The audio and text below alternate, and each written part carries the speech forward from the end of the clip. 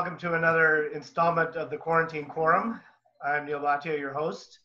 And as we continue the lockdown and continue to pull our hair out, waiting to get in an airplane, I thought it would be fun to get some of our colleagues from dermatology industry and on the professional relations side. And I brought these four out because normally we'd be sitting at a bar talking about the future of derm, but I figured let's do it from our sanctity of our living rooms and bedrooms and give each other an update as well as just say hi. And this is meant to talk more about how we deal with each other, how we're dealing with colleagues, and nothing to do with promotion, sales, or anything to do with products. So Samantha is the lady of the group. I'll start with you and just ask, how are you doing? How are you holding up in the quarantine, and what are you doing to keep yourself connected? Well, in terms of holding up during the quarantine, first of all, I've learned that alcohol helps. So certainly large quantities of that. No, but seriously, I'd like to say I've spent the time developing new skills like becoming a concert pianist and learning 3 languages, but it's been a lot of work. I have to say we're doing a lot of telephone conferences, webinars. So it's obviously not been business as usual. It's been business in a different way. And I think as many of the dermatology community have found out, doing things virtually is not always quicker or easier. I think just as telederm seems to take longer than a face-to-face visit, meetings online seem to take longer than they would do usually. So I have to say there's been mainly work, and Netflix binging has been the way I've been passing the time. That's it. Nice. How about you? How would you say time has passed? So although these are unprecedented times, I wish I could tell you that I had so much downtime that I was just also learning to do something that I don't ordinarily do. But frankly, it has been more of a challenge. It's, you're trying to make phone calls.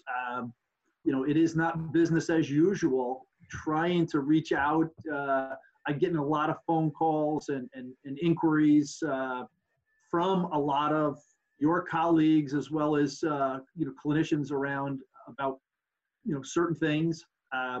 Trying to teach our representatives right now how to communicate with their clinicians and how do we add value, and that's the key thing right now. So I wish to tell you that it was, I'm sitting around and I'm playing Candy Crush, but it's not happening. So exactly. It's been busy. It's been busy. Yeah. Well, Mike and I compare a lot of notes because we have kids almost same age. His daughters are a little older than mine, but how is it working from home, running homeschool, and also with your spouse who works? I mean, it's got to be a balance of trying to get stuff done in the middle of the night as well as during the day. Well, without a doubt, we were laughing about not learning a new skill or a new craft or anything. I've become a 3rd grade math teacher along with social studies and English. So I have twin 8-year-olds, and 3rd grade fractions has been a challenge for me. They've taught me well, but it is a challenge. I mean, you guys know our days are full. It feels like there's an opportunity to do so much that online or telephone or conference calls or with our reps, with our field folks. We're drawn in a lot of different directions, and then trying to meet the needs of family. I think, and that's something I think that, just in our different situations, I think that's what we're finding with our KOLs and our thought leaders and the people we work with, that we're experiencing this as a country. We're all going through it together, but we're all going through it together very differently.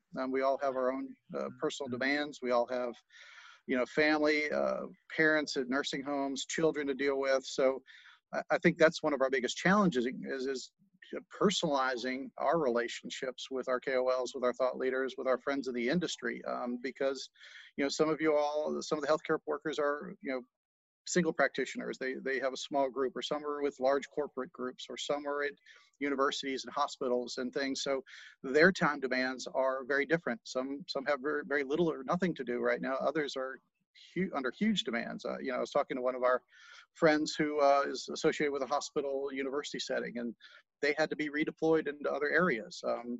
This KOL just got off a 12-hour overnight shift in the ER as a dermatologist. So I think that's going to be our biggest challenge in the short term, is understanding, what each individual situation is and how we can relate to them. And then what we do on the other side of this is a whole other, question on how we get back to the new normal, or what the new normal is going to be. So I think we're all in this together, but we're all in this in a very individual way based on our own demands, our own situations, and then how we relate to our KOLs is going to be very individualized, I have a feeling. Yeah. Well, and then you hit on something big, because with small pharma, like you guys are mainly with small specialty derm pharma, you got to be a little bit more mobile, a little bit more Yes. supportive of each other. And Chris, especially, I mean, with your company being, more in startup mode, as well as bringing new products to line, and then you've got to communicate a lot with Denmark. How are you handling a lot of the flow? Yeah, I think along with everybody, it's been busy, but it's been busy in a funny way, because life seems to be in these little 15-minute increments. Mm-hmm. Everybody wants to have a quick call or a quick video chat. So I will say, on a whole, everyone's become extremely efficient, or hour-long meetings have collapsed down. So there is actually a plus to all of this. The two funny things I do want to add, though, in this new environment is that all of us on the call, we're used to traveling, moving, working from home.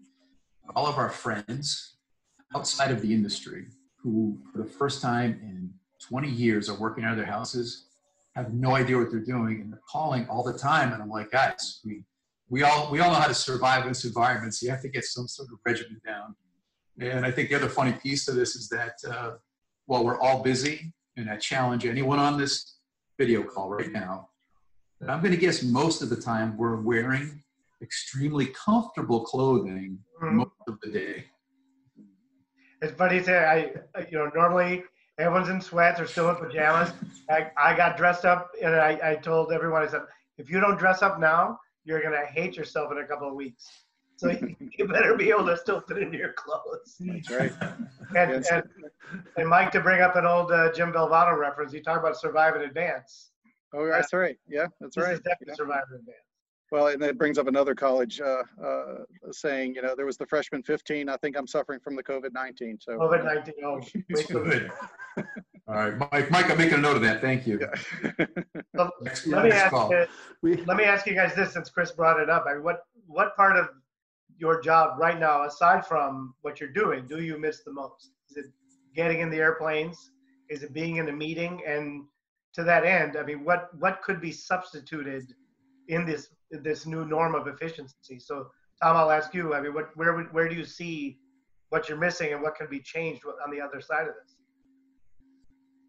Yeah, well, I think what I'm missing the most is really the face-to-face interactions with everybody, right? Being able to go to meetings, for instance, and see lots of clinicians, KOLs, et cetera, and have these great conversations with them. As Chris said earlier, sometimes you have these 15-minute segments on the phone, et cetera, but there's nothing like even a 5-minute little conversation in the hallway in between sessions that you can actually just share information, get some information from, again, your colleagues that are out there. So I probably miss the most is that face-to-face with, again, faculty, and frankly, even those of us that are on this call. We have those times where we get a chance to share best practices, et cetera, and understand what's going on.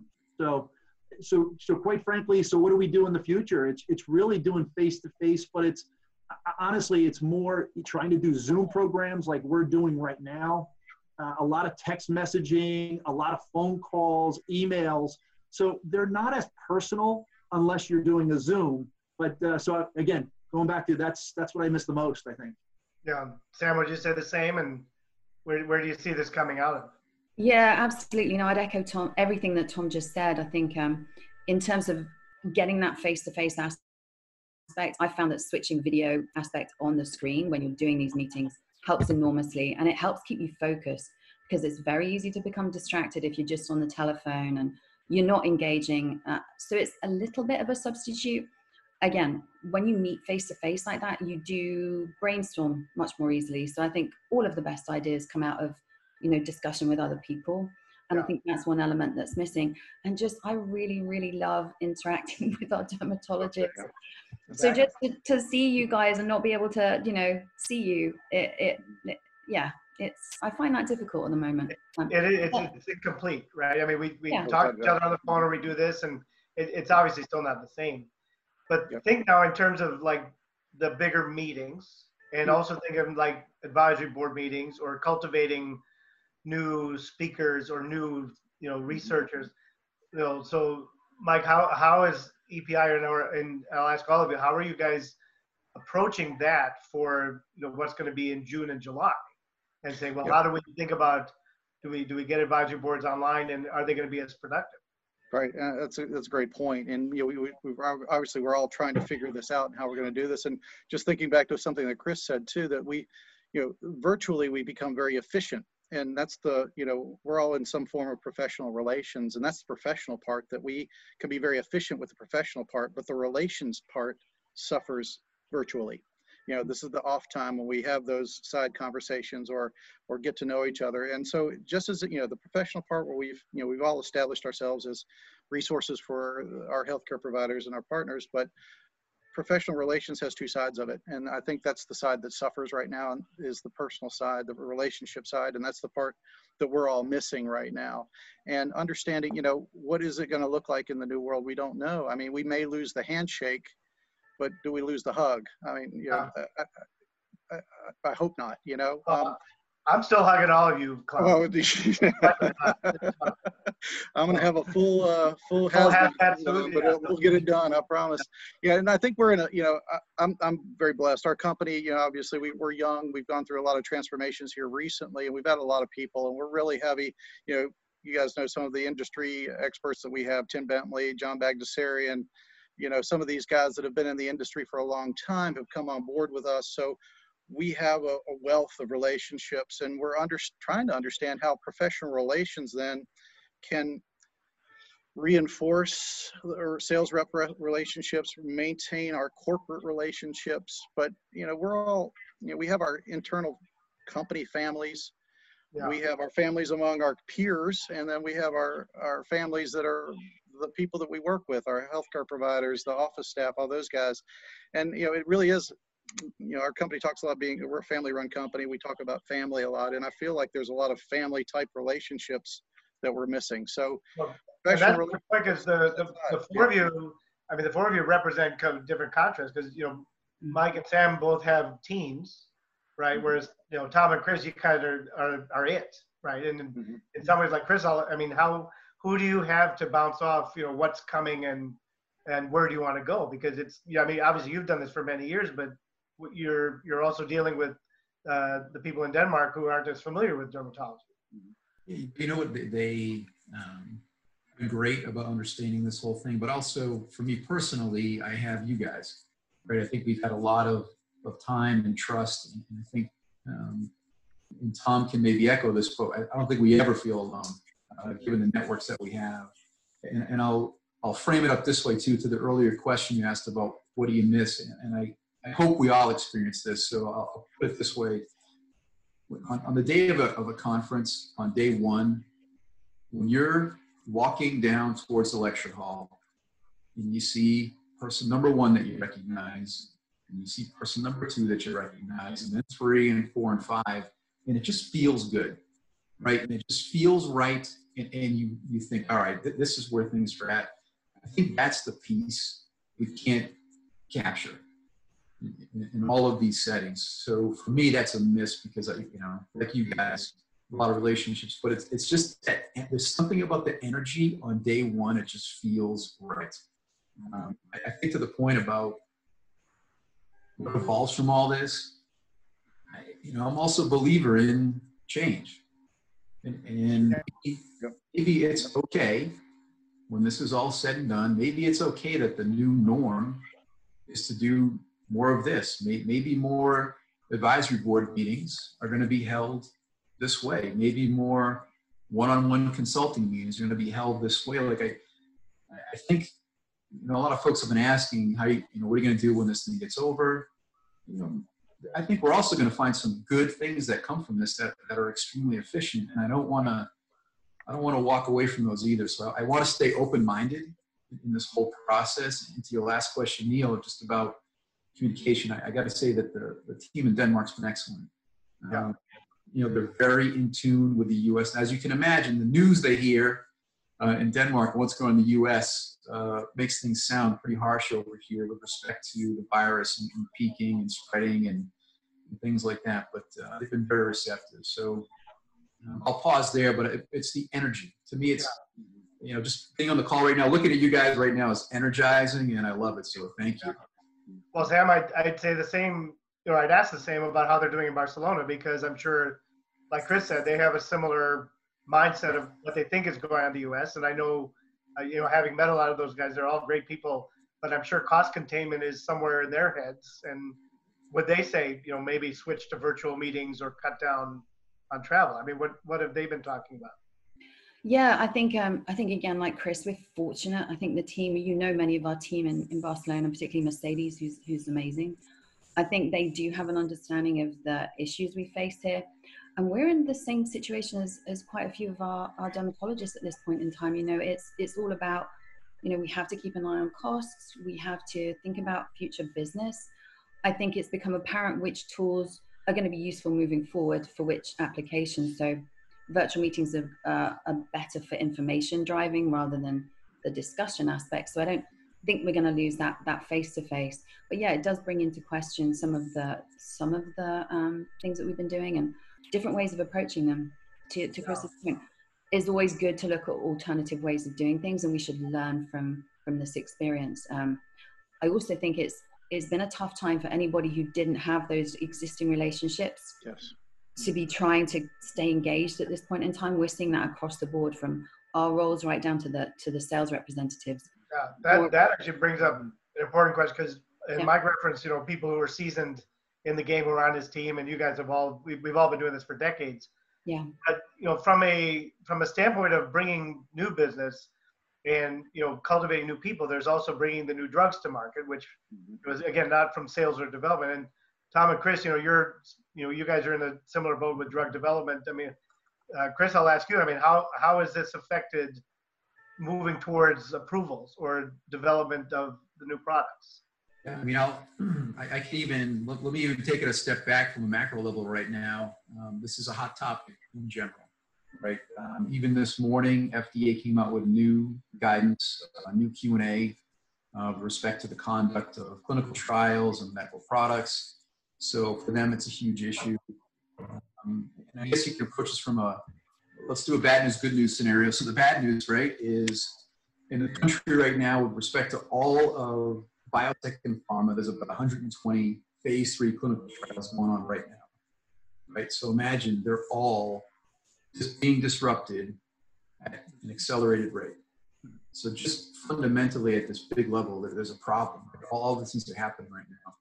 And what have we heard, right? Some trials have been suspended.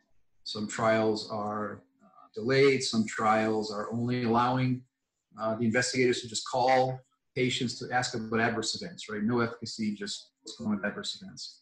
So, and patient recruiting is at a standstill regardless. And I think the challenge is going to be is how do you quantify all this? Right? Yeah, exactly. How do you quantify all this? And and how do you bring quality back to the game when all of your tools have been handcuffed, right? Or when your ability to do what you do well in person is now strung by not just 6 feet away, but a telescreen away, right? I wrote this whole editorial about telemedicine. Patients are sending images of moles from their cameras 6 feet away with bathroom tile on the bottom and backlight, and I'm saying you're supposed to make a diagnosis out of this crap, right? Let alone trying to get adverse event and PASI scores and everything else in a research patient. It's next to impossible. But imagine if you were a company right now who was going to have top line data at the end of the year. Right? Yeah. All of your planning was built around this space. I mean, you have to deal with that and figure out what that is. But I also want to move to the positive side in our world of dermatology where, and I'll pause after because I want to get your comments, because you're doing trials yourself, that it seems that all the trials that people have enrolled in are still moving along, right? People have put protocols in place, regimented protocols in place to make sure there's the safety of the patients first. Some people have moved to doing it virtually, remotely, clinical trials. And also I've heard some drive-through potential as well. So I feel like, in derm, we've been doing a lot of good things, but I'll pause there, Neil, because I'd love to know how you are handling that exact piece right now. Well, it's funny because, the number one subject is, we call it the waiting room. Like, how are you handling your waiting room? You've had to have patients sitting in their cars where you go out and get them or text them to come in. You have to have them wash their hands, make sure they're in a mask. And there are some visits you have to do in person. You got to get labs. You have to literally, obviously examine them and do as you do, but with precautions. And it's unnerving for some patients because they're worried about exposure and everything else. But you also have to remind them that in the grand scheme of things, the clinic may actually be one of the cleanest and safest places for them because everyone is bundled up and taking the precautions. And to your point about the big picture of, trials and where do we go? A lot of us in research, we are trying to take advantage of windows and say, okay, maybe these next couple of weeks, we have to think about, is there a window of rescheduling? Can we stretch visits? Can we work within the framework and still do our high quality of assessments? So I think to your point, of protecting data, integrity. I think most investigators are doing that because they don't want to see anyone with one shot at it, crumble because of this. I'm going to give you one more crazy thing to think about. And I'd love there's a potential, right, in any one of these phase 3 trials, regardless of the disease state, the patient will die because of the coronavirus. Sure. Okay, and that now becomes part of your data. Yeah. That's your SAE recording, yeah. Yep. Absolutely. Well, and speaking of coronavirus, Tom, one of the things Chris brought up is trying to get data out. And, your company has a hypochlorous acid product, and I'm not trying to get into sales or promotion, but, some of that data is helpful for preservation of integrity and protection of patients. And yet, in a small company's milieu, it's hard to get that data out. So without being too promotional, how would you get information to dermatologists about something like that can be protected without sounding too salesy? Well, you're right. And I think that is the challenge right now. And frankly, because we're limited by what the FDA clearance are on a lot of these things, you have to be very careful because you don't want the FDA coming down at you as well. So honestly, it's really through professional affairs, medical affairs, where if you're getting any type of questions that you can answer them and provide some stuff. And then from the professional affairs, be able to provide some information that's related to that. But again, it's a very, very tricky balance that you want to uphold, right? So that, the frustration is, that it may be very helpful for the public, and yet you have to be careful that you're just not out there because you don't want it, you don't want it to come across as promotional, especially when it's something that is really going to help folks. There's something else that Chris had mentioned, and I wanted to go back to what you were talking about with these clinical trials. And I think there's another parameter here too that we have to be very careful of. A lot of these trials have specific times visits where you want to see them. And yes, you can have on either side a few days, but sometimes you may have a higher dropout rate, not because the patient is dropping out, but because you weren't able to evaluate them within the parameters that are specified in the trial itself. So now what happens to that person's data? Do we throw it out? It could be very good. And that's unfortunate as well. It is. You could be stuck with protocol deviations left and right, and all of a sudden everyone's looking at the little asterisk instead of the real data. Right. And that can screw things. So to wrap this up, I'm going to take some bets from you guys, and I'll ask you each, when is the next time that we will all go to a meeting? So Chris, I'm going to start with you. Which is the next meeting you think we're going to go to? I know I have to believe that everyone on this video right now has been asking this question of a sane probably 100 people we're close to. It's a tough space, right? Because I think if you're holding a meeting, as you know, Neil, and then you have to move your May meeting, it is going to be hard to commit, and you want to stay focused having it, because I think we all want to be at one. Yeah. But the challenge is if this if COVID-19 has a resurgence in the fall, it just throws things off. So right now I'm betting on palm trees, and I'll pause there. Yeah. Tom, how about you? What's your bet? Yeah, I actually have the same feeling. And it's interesting, and not just because of COVID and what's happening now. I think there's a realization that's going on. A lot of these spring meetings and early summer meetings, they're all trying to postpone it to the fall, summer, fall. The reality is now all of a sudden you've got way too many meetings. So what does that represent? With this downturn in revenue for most of our companies right now, do you have the money to be able to support? And of course, a lot of the support that we provide helps to offset clinicians going to these meetings, right? So they don't have to pay as much. So Right. I just think that there's so much going on, even for you, Neil. So how many meetings are you going to be able to go to? You have your own obligations. Well, you guys, I brought us all together because, of course, I miss seeing all four of you. And I wanted to see your smiling faces and hear your voices, of course, because I go through withdrawal. So Chris, Tom, Mike, Samantha, thanks you guys. Thanks for taking the time. And this has been another installment of the Quarantine Quorum, and we'll see you again.